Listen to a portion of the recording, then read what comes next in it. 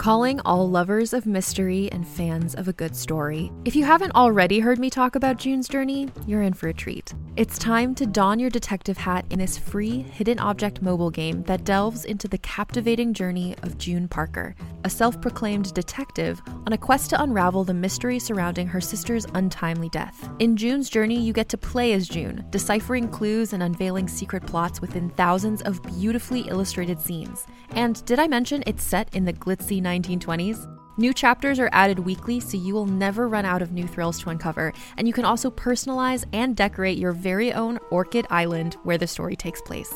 How sharp are your detective skills? Find out when you download June's Journey on your Android or iOS device, or play online via Facebook Games. Your detective journey awaits.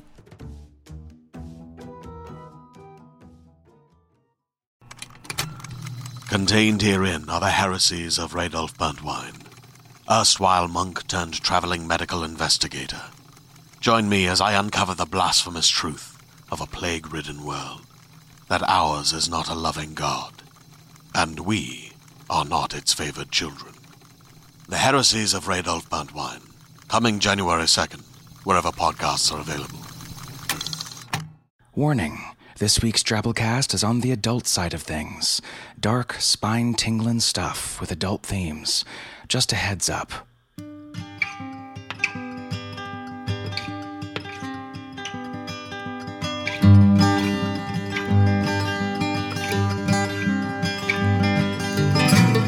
Hello and welcome to the Drabblecast, episode 321.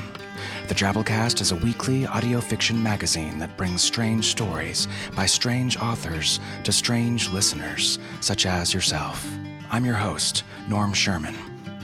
On this week's show, we look the devil between the eyes. Well, not really, this is a podcast, so we can't. So we'll just listen to him incessantly overact in that annoying Boston-y accent of his. Ben Affleck. As Satan. I'm the original straight, first foremost pimp, Mac hustler, original gangster's gangster. From, of course, his magnum Ninth Circle of the Inferno opus, the film Giggly. Really, rhymes are really. Rhymes with evilly, if you ask Virgil, and Homeboy was a poet. And Ben Affleck's the next Batman, huh? I don't know how I feel about this. And he shall come unto thee, a false prophet in wolves, reclusive billionaire CEOs, vigilante man-bat alter egos, latex clothing, and lead thy flock to destruction.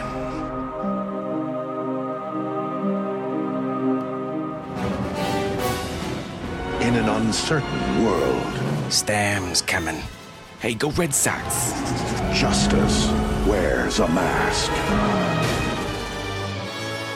Time to take out the garbage. So hard to talk like this. How did Christian Bale do it? My parents got married. That's why I wear all this bat shit. Clothes, I mean. Real bat shit's cooled guano or something. Love is a game. What is it about the wrong kind of man? It's the car. Chicks dig the car. Power is a machine. The night is darkest just before the dawn. Of course it's darkest before dawn, Javi. It's called a solar day. What are you, retarded? I am the Batman. Bullshit. This guy's a f***ing Yankees fan. I am. Christ. Whatever Gotham needs me to be. Except for no homo. Chowder. Love remains, my eyes become a light, and the light that you shine can't be seen. Baby.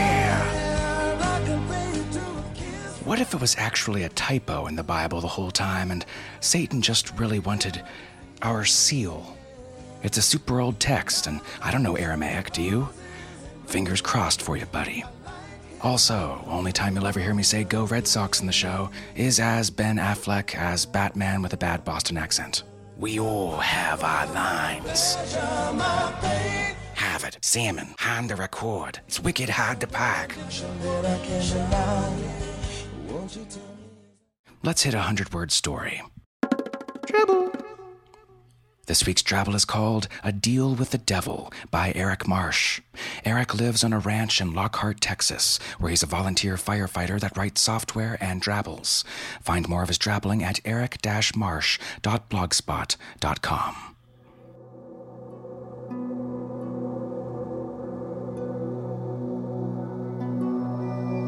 I like you, boy, said the devil. Tell you what I'm gonna do. I'm gonna let you have anything you want, no strings attached. Want a pretty girl? Just take her. Wanna rob a bank? Go ahead. Nobody can touch you while you're my friend. Don't you want my soul or something like that? Tom asked. Oh, got plenty of them, son, said the Prince of Darkness. Don't need no more. Old Lucifer knew evil, and he knew it don't need his help. He smiled and said, You go on now, and have yourself a good time.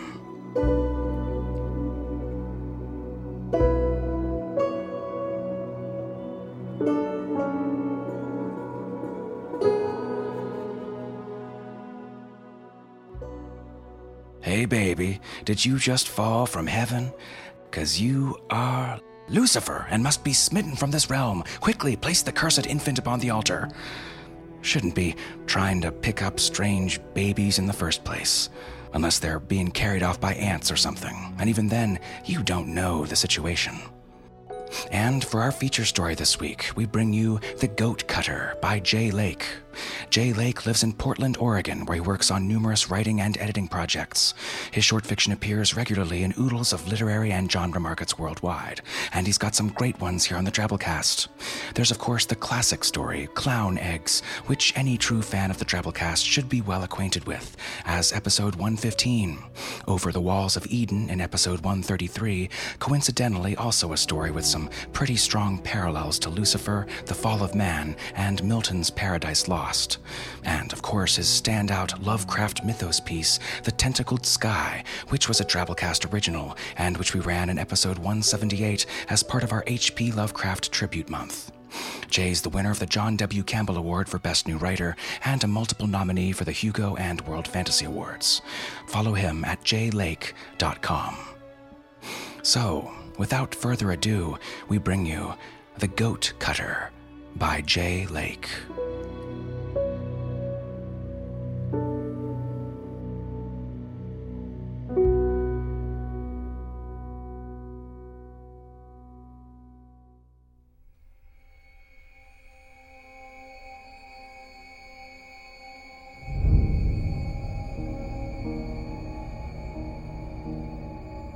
The devil lives in Houston, by the ship channel, in a high-rise apartment, 57 stories up.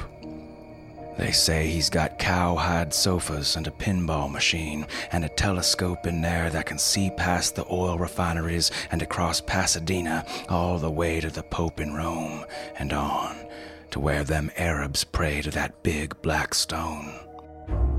He can see anyone, anywhere from his place in the Houston sky, and he can see inside their hearts. But I know it's all a lie, 'cause I know the devil lives in an old school bus in the woods outside of Dale, Texas. He don't need no telescope to see inside your heart, on account of he's already there.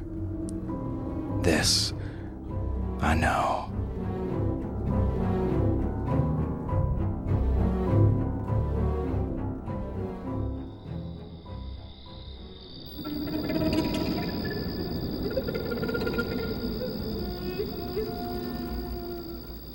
Central Texas gets mighty hot come summer.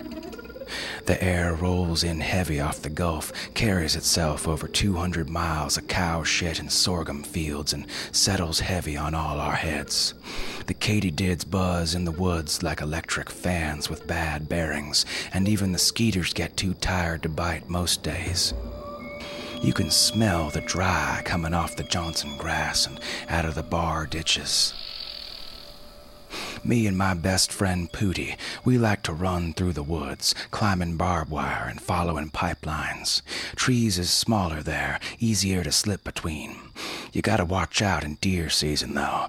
Idiots come out of Austin or San Antone to their leases, get blind drunk, and shoot every blessed thing that moves. Rest of the time, there's nothing but you and them turkey vultures. Of course, you can't steal beer coolers from turkey vultures. The devil, he gets on pretty good with them turkey vultures.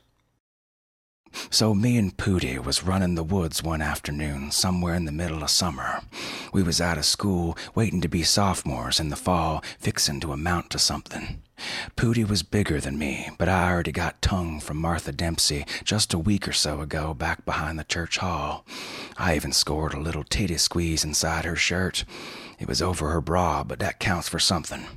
I knew I was coming up good. Pootie swears he saw Rachel McIntyre's nipples, but she's his cousin. I reckon he just peeked through the bathroom window of his aunt's trailer house, which ain't no different from me watching Mama get out the shower. It don't count. If there was anything to it, he'd have sucked on him, and I'd have never heard the end of that. Of course, I wouldn't say no to my cousin Linda if she offered to show me a little something. Yeah, that year we was big boys. The summer was hot, and we was always hungry and horny. And then we met the devil. Me and Pootie crossed the barbed wire fence near the old bus wallow on County Road 61, where they finally built that little bridge over the draw. Doug Bob Aronson had that place along the south side of 61, spent his time roasting goats, drinking tequila, and shooting people's dogs. Doug Bob was okay if you didn't bring a dog. 3 years back, once we'd turned 10, he let me and Pootie drink his beer with him. He liked to liquor up, strip down to his underwear, and get his ass real warm from the fire in his smoker. We was just a guy and 2 kids in their shorts drinking in the woods. I'm pretty sure Mama and Uncle Reuben would have had hard words, so I never told. We kinda hoped, now that we was gonna be sophomores, he'd crack some of that Sauza Commemorativo Anejo for us. Doug Bob's place was all grown over, wild rose and stretch vine and beggar's lice everywhere, and every spring a huge-ass wisteria wrapped his old cedar house with lavender flowers and thin whips of wood. There were trees everywhere around in the brush, mesquite and hackberry and live oak and juniper, and a few twisty old pecans. Doug Bob knew all the plants and trees and taught 'em to us sometimes when he was less than half drunk. He kept some chickens around the place, too, and a mangy duck that waddled away funny when he got to looking at it. We come crashing through the woods one day that summer, hot, hungry, horny, and full of fight. Pootie told me about Rachel's nipples, how they was set in big pink circles and stuck out like little red thumbs. I told him I'd seen that picture in Hustler same as him. If and he was gonna lie from a magazine I hadn't stole us from the Triple E grocery. Doug Bob's cedar house was bigger than 3 double wides. It was set at the back of a little clearing by the creek that ran down from the bus wallow. He lived there 50 feet from a rusted old school bus that he wouldn't never set foot inside. Only time I asked him about that bus, he cracked me upside the head so hard I saw double for days and had to tell Uncle Reuben I fell off my bike. That would have been a better lie if I'd recollected my bike had been stolen 3 weeks earlier. Uncle Reuben didn't beat me much worse than normal, and we prayed extra long over the Bible that night for forgiveness. Doug Bob was pretty nice. He about never hit me, and he kept his underpants on when I was around. That old smoker was laid over sideways on the ground where it didn't belong. Generally, Doug Bob had kept better care of it than anything except an open bottle of tequila. He'd cut the smoker from a gigantic water heater, so big me and Pootie could have slept in it. Actually, we did a couple times, but you can't never get that ash out of your hair after. And Pootie snored worse than Uncle Reuben. Doug Bob roasted his goats in that smoker, and he was mighty particular about his goats. He always killed his goats himself. They didn't usually belong to him, but he did his own killing, said it made him a better man. I thought it mostly made him a better mess. The meat plant over in Lockhart could have done twice the job in half the time with no bath in the creek afterward.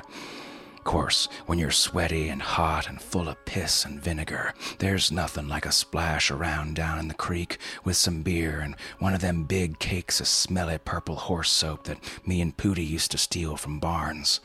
Getting rubbed down with that stuff kind of stings, but it's a good sting. Times like that, I knew Doug Bob liked me just for myself. We'd all smile and laugh and horse around and get drunk. Nobody got hit, nobody got hurt, everybody went home happy. Doug Bob always had one of these goats, and it was always a buck.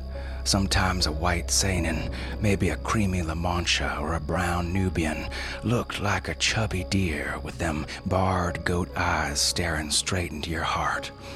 They was always clean, no socks, no blazes or points, just one color all over. Doug Bob called them unblemished. And Doug Bob always killed these goats on the north side of the smoker. He'd laid some rocks down there to make a clear spot for when it was muddy from the winter rain or whatever. He'd cut their throats with his jagged knife that was older than sin, and sprinkle the blood all around the smoker. He never let me touch that knife. Doug Bob, he had this old gray knife without no handle, just rags wrapped up around the end. The blade had a funny shape like it got beat up inside a thresher or something, as happened to Mama's sister, Sissy, the year I was born. Her face had that funny shape until Uncle Reuben found her hanging in the pole barn one morning with her dress up over her head. They puttied her up for the viewing at the funeral home, but I recall Aunt Sissy best with those big dents in her cheek and jaw, and the one brown eye gone all white, like milk in coffee. Doug Bob's knife, that I always thought of as Sissy's knife, it was kind of wampered and shaped all wrong, like a corn leaf the bug's been at. He'd take that knife and saw the head right off his goat. I never could figure out how Doug Bob kept that edge on. He'd flay that goat, strip some fat back off the inside of the hide, and put the head and the fat right there on the smoker where the fire was going, wet chips of mesquite over a good hot bed of coals.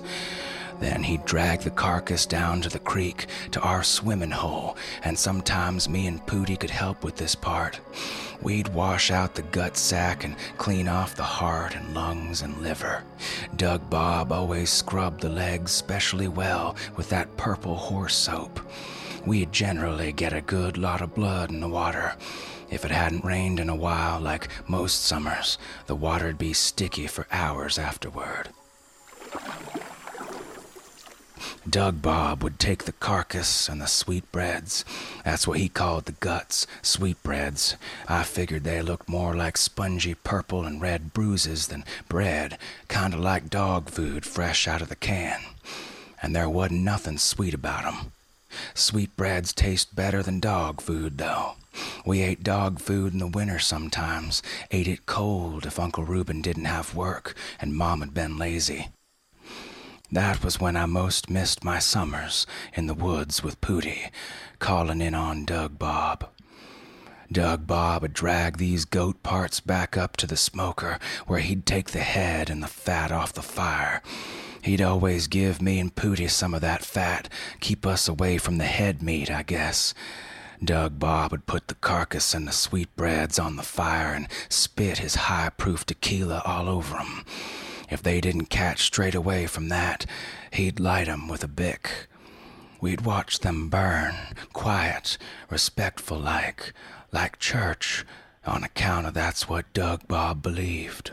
He always said God told him to keep things orderly, somewhere in the beginning of Leviticus. Then he'd close the lid and let the meat cook. He didn't never clean up the blood round the smoker, although he would catch some to write Bible verses on the sides of that old school bus with. The devil lives in San Francisco in a big apartment on Telegraph Hill. way up there with all that brass and them potted ferns and naked women with leashes on. He's got a telescope that can see across the bay, even in the fog. They say he can see all the way to China and Asia, with little brown people and big red demon gods, and stare inside their hearts. The devil, he can see inside everybody's heart, just about. That's all a lie, except that part about the hearts. There's only one place in God's wide world where the devil can't see. Me and Pooty, we found that smoker laying over on its side, which we ain't never seen before. There was a broken tequila bottle next to it, which ain't much like Doug Bob neither.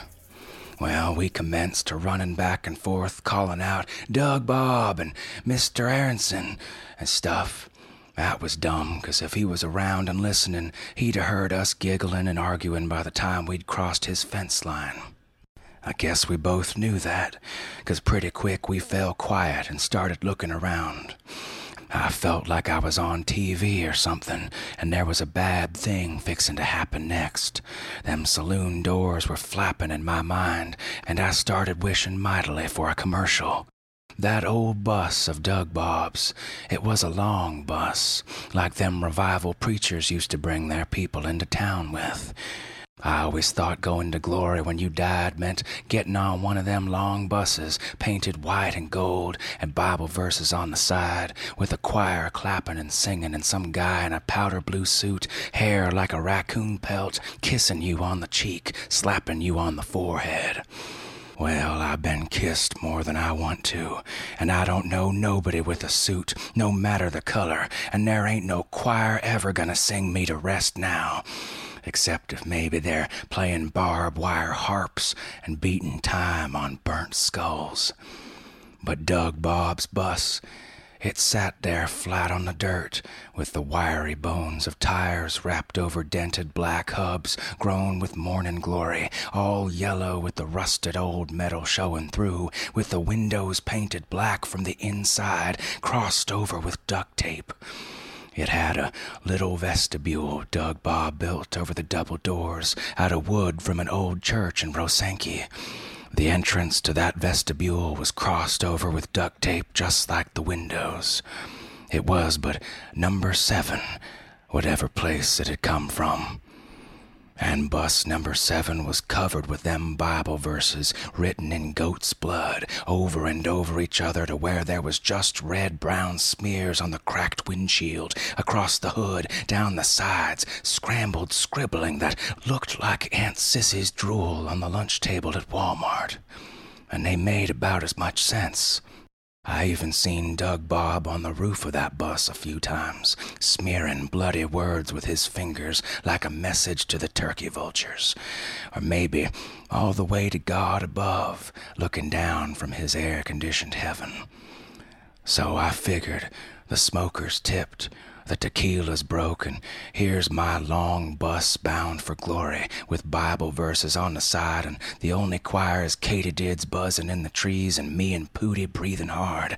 And then I saw the door of the wooden vestibule on the bus that Doug Bob never would touch was busted open, like it'd been kicked out from the inside. The duct tape just flapped loose from the door frame. I stared all around that bus, and there was a new verse on the side, right under the driver's window. It was painted fresh, still shiny and red. It said, "Of the tribe of Reuben were sealed 12,000. Pooty. Huh?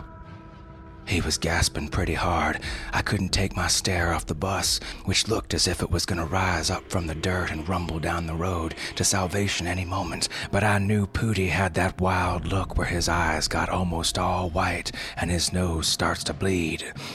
I could tell from his breathing. Smelled like he wet his pants, too.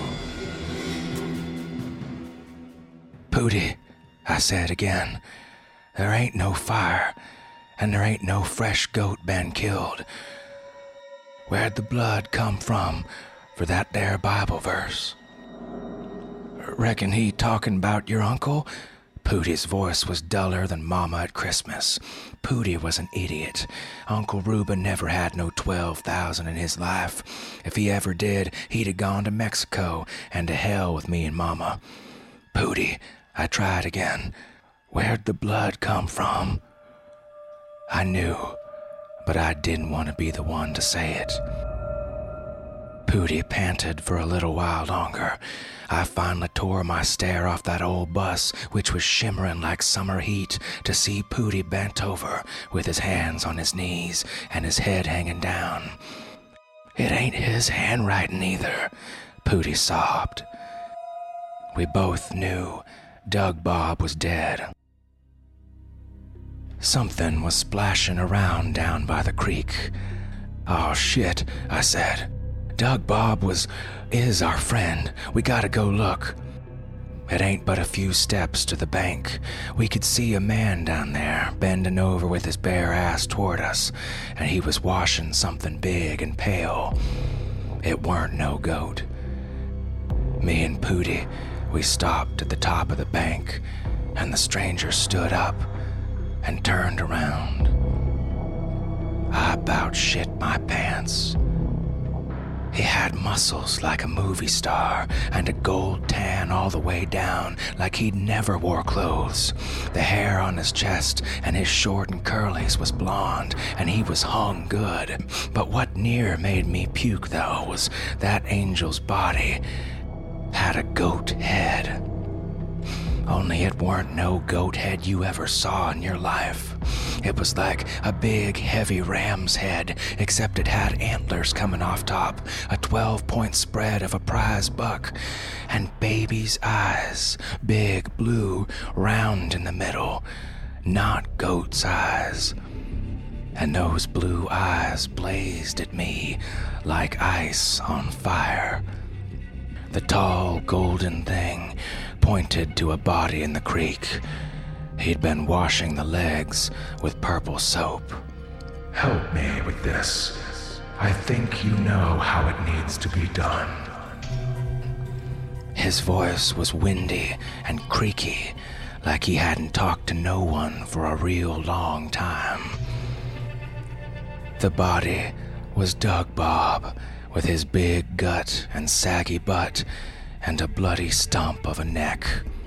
You son of a bitch! I ran down the bank, screaming and swinging my arms for the biggest punch I could throw.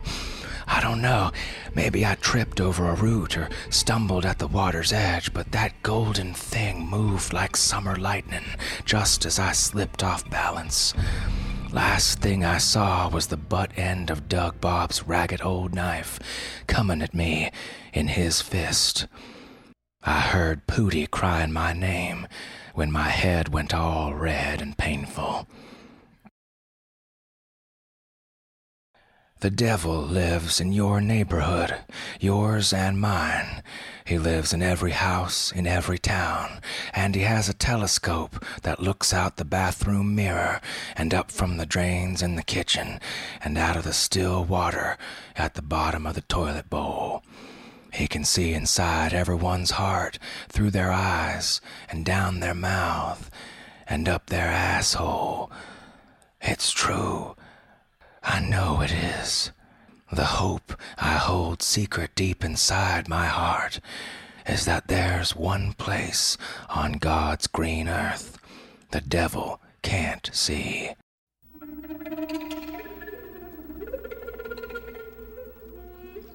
I was naked, my dick curled small and sticky to my thigh like it does after I've been looking through the bathroom window.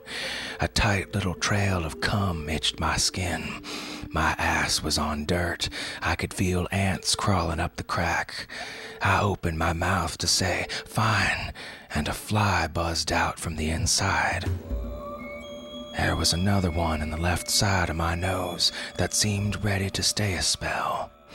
I didn't really want to open my eyes. I knew where I was. My back was against hot metal. It felt sticky. I was leaning against Doug Bob's bus, and part of that new Bible verse about Uncle Reuben under the driver window had run and got Doug Bob's heart blood all down my back. I could smell mesquite smoke, cooked meat, shit, blood, and the old oily metal of the bus. But in all my senses, in the feel of the rusted metal, in the warmth of the ground, in the stickiness of the blood, in the sting of the ant bites, in the touch of the fly crawling inside my nose, in the stink of Doug Bob's rotten little yard, there was something missing. It was an absence, a space, like when you get a tooth busted out in a fight and notice it not being there. I was surrounded by absence, cold in the summer heat. My heart felt real slow. I still didn't want to open my eyes.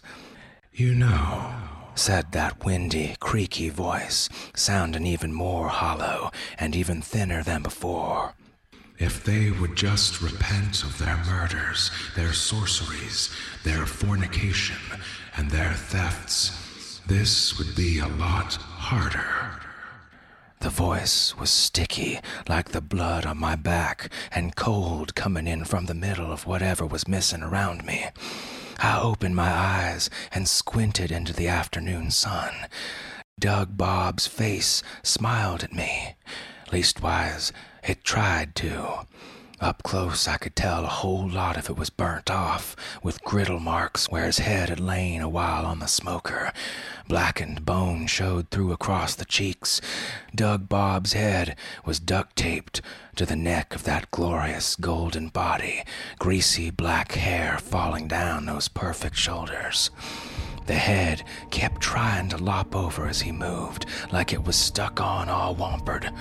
His face was puffy and burnt up, weirder than Doug Bob mostly ever looked. The smoker must have been working again. The golden thing with Doug Bob's head had Pooty spread out naked next to the smoker. I couldn't tell if he was dead, but he sure wasn't moving. Doug Bob's legs hung over the side of the smoker, right where he'd always put the goat legs. Sissy's crazy knife was in that golden right hand, hanging loose like Uncle Reuben holds his when he's fixing to fight someone. "I don't understand." I tried to talk, but burped up a little bit of vomit and another fly to finish my sentence. The inside of my nose stung with the smell, and the fly in there didn't seem to like it much. "You stole Doug Bob's head." "You see, my son, I have been set free from my confinement. My time is at hand." Doug Bob's face wrinkled into a smile as some of his burnt lips scaled away. I wondered how much of Doug Bob was still down in the creek. "But even I cannot walk the streets with my proud horns." His voice got sweeter, stronger as he talked. I stared up at him, blinking in the sunlight. "Rise up and join me. We have much work to do, preparations for my triumph. As the first to bow to my glory, you shall rank high among my new disciples and gain your innermost desire." Uncle Reuben taught me long ago how this sweet bullshit always ends. The old Doug Bob liked me, maybe even loved me a little. He was always kind to me, which this golden Doug Bob ain't never gonna be. It must be nice to be loved a lot. I staggered to my feet, farting ants, using the ridges of the sheet metal of the bus for support. It was hot as hell, and even the katydids had gone quiet. Except for the turkey vultures circling low over me, I felt like I was alone in a giant dirt coffin with a huge blue lid over my head. I felt expanded, swollen in the heat, like a dead coyote by the side of the road. The thing wearing Doug Bob's head narrowed his eyes at me. There was a faint crickling sound as the lids creased and broke. "Get over here, now." His voice had the menace of a Sunday morning twister headed for a church, the power of a wall of water in the arroyo where kids played. I walked toward the devil, feet stepping without my effort. There's a place I can go inside when Uncle Reuben's pushing into me, or he's using the metal end of his belt, or Mama's screaming through the thin walls of our trailer the way he can make her do. It's like ice cream without the cone, like cotton candy without the stick. It's like how I imagine Rachel McIntyre's nipples, sweet and total, like my eyes and heart are in my lips, and the world has gone dark around me. It's the place where I love myself, deep inside my heart. I went there and listened to the little shuffling of my pulse in my ears. My feet walked on without me, but I couldn't tell. Sissy's knife spoke to me. The devil must have put it in my hand. We come again to Moria, it whispered in my heart.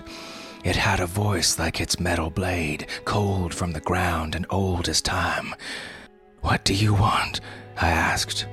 I must have spoke out loud because Doug Bob's burned mouth was twisted in screaming rage as he stabbed his golden finger down toward Booty, naked at my feet next to the smoker. All I could hear was my pulse and the voice of the knife. Deep inside my heart, the knife whispered again, "Do not lay a hand on the boy." The golden voice from Doug Bob's face was distant thunder in my ears. I felt his irritation, rage, frustration building up where I had felt that cold absence. I tried again. I don't understand. Doug Bob's head bounced up and down, the duct tape coming loose. I saw pink, ropey strings working to bind the burned head to his golden neck. He cocked back a fist, fixing to strike me a hard blow. I felt the knife straining across the years toward me. You have a choice. The enemy promises anything and everything for your help. I can give you nothing but the hope for an orderly world. You choose what happens now and after. I reckon the devil would run the world about like Uncle Reuben might. Doug Bob was already dead, Pooty was next, and there wasn't nobody else like them in my life, no matter what the devil promised.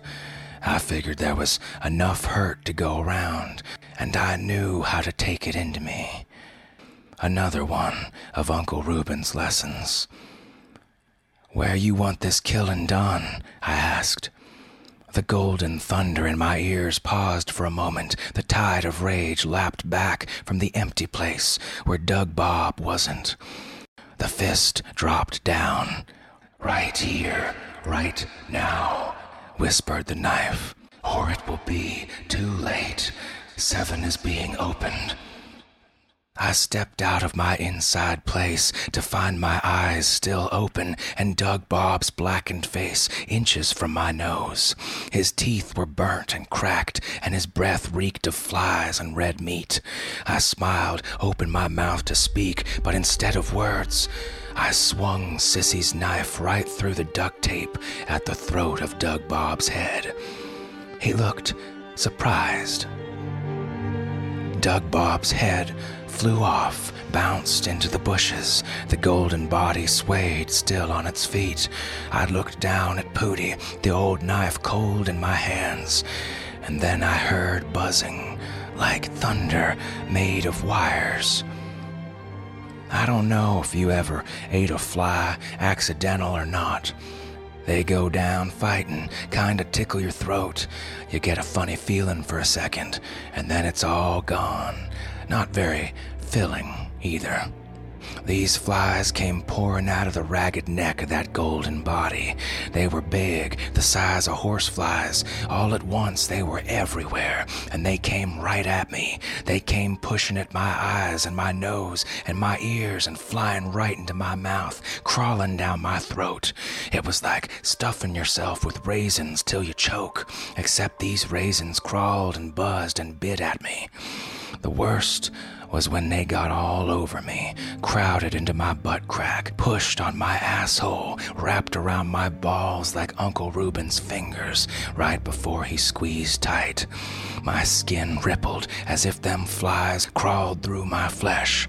I jumped around, screaming, slapping at my skin. My gut heaved, but my throat was full of flies, and it all met in a knot at the back of my mouth. I rolled to the ground, choking on the rippling mess that I couldn't spit out or swallow back down. Through the flies, I saw Doug Bob's golden body falling in on itself like a balloon that's been popped. And then the choking took me off. I lied about the telescope. I don't need one. Right after, while I was still mostly myself, I sent Pootie away with that old knife to find one of Doug Bob's kin. They needed that knife to make their sacrifices that would keep me shut away. I made Pootie seal me inside the bus with Doug Bob's duct tape before he left. The bus is hot and dark, but I don't really mind.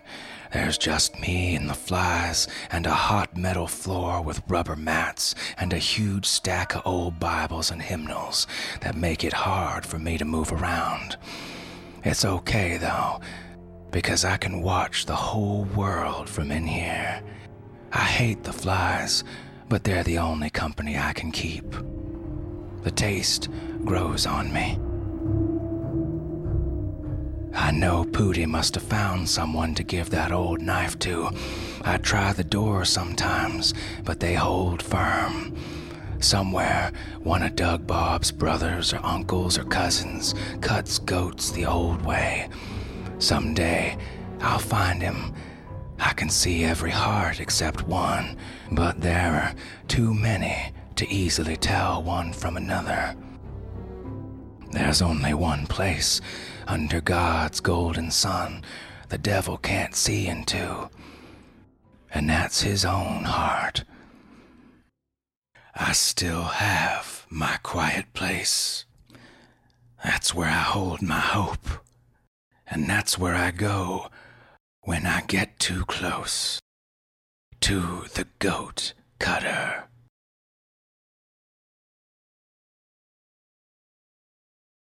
And that was our story. Hope you enjoyed. Leviticus 1:10. The burnt offering must be from the flock, from either the sheep or the goats. He is to offer a male without defect. He is to slaughter it at the north side of the altar before the Lord. He is to wash the inner parts and legs with water, and Aaron's sons shall sprinkle its blood against the altar. The fire on the altar must be kept burning. It must never go out. Love that twist. I'm a fan of Southern Gothic, and this one really worked for me. In fact, I had a pretty vivid nightmare about a man living in an old beat-up bus in the woods the night after I first read this. I don't think there was much else than just setting. Vultures, hot tin, vines, ants, and questionable stains on the sand. But it didn't need anything else to be one of the most unnerving dreams I can remember having. Just a creepy, reclusive guy living in an old taped-up bus under the shade of some twisty old pecans. Where do you run off to when you get a little too close to the goat cutter? If you enjoyed our story this week, remember we brought it to your ears through the support of listeners who ponied up and donated to the show, even though they still get it and share it for free because they realize that if people like them didn't do that regularly, we'd have to pack up shop and roll away with the tumbleweed. Consider making a donation to the Drabblecast. Anyone with a check card, credit card, or PayPal account can do so by hitting up drabblecast.org and hitting the support options there to your right. Or if you aren't into all that highfalutin technology or think the devil lives in PayPal with a telescope that sees all the way into your belly button, we accept personal checks too. You get a receipt that you unfortunately can't turn in for a tax deduction, but you can keep in your records to remind you how awesome you are, helping us pay authors for their work and put together a good program week to week. Hit us up at Drabblecast@drabblecast.org for more info on how to donate that way. All right, on to our 100-character story winner this week. Each week, of course, we run a contest from our discussion forums at forums.drabblecast.org, where we pick a winner and run it on the show, as well as tweet it out on our Twitter feed, which is at the Drabblecast if you want to follow us there. Our winner this week is Matt Weller, and this is his 100-character story. Excited to see a Martian feline, NASA spun to view the tracks behind the rover, only to find curiosity had killed the cat.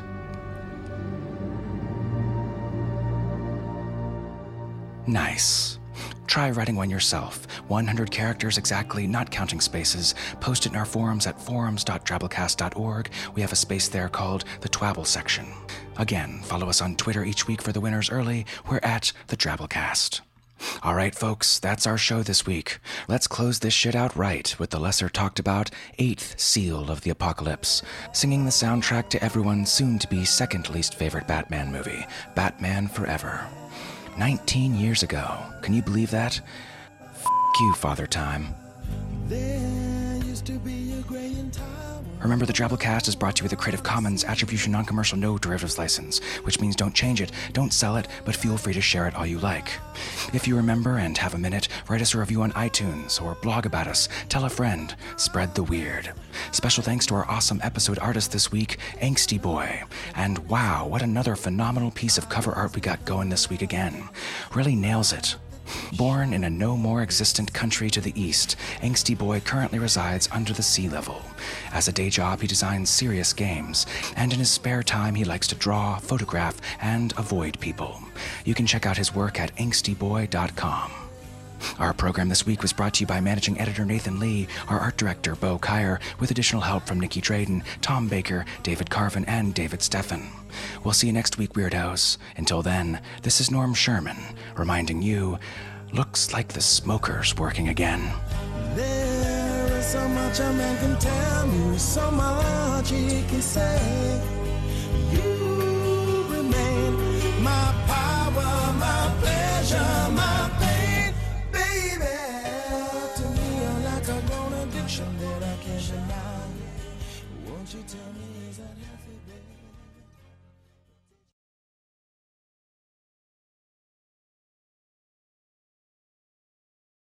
Hey there, this is Justin Bartha. I made a funny new podcast, King of the Egg Cream. It has the greatest cast in the history of podcasts with actors like Louis Black. I'm torn by my feelings for two women. Bobby Cannavale. You can eat it, or if someone hits you, you can put it on your cut. Melanie Linsky. I wonder what these marvelous things are that look just like boiled chicken feet. Jason Ritter. I can break things and pick locks and kill people. Michael Stuhlbarg. The whole point is to inspire people that they should make themselves better. Ari Grainer. No, don't whet its appetite. What are you, an idiot? Me, Justin Bartha.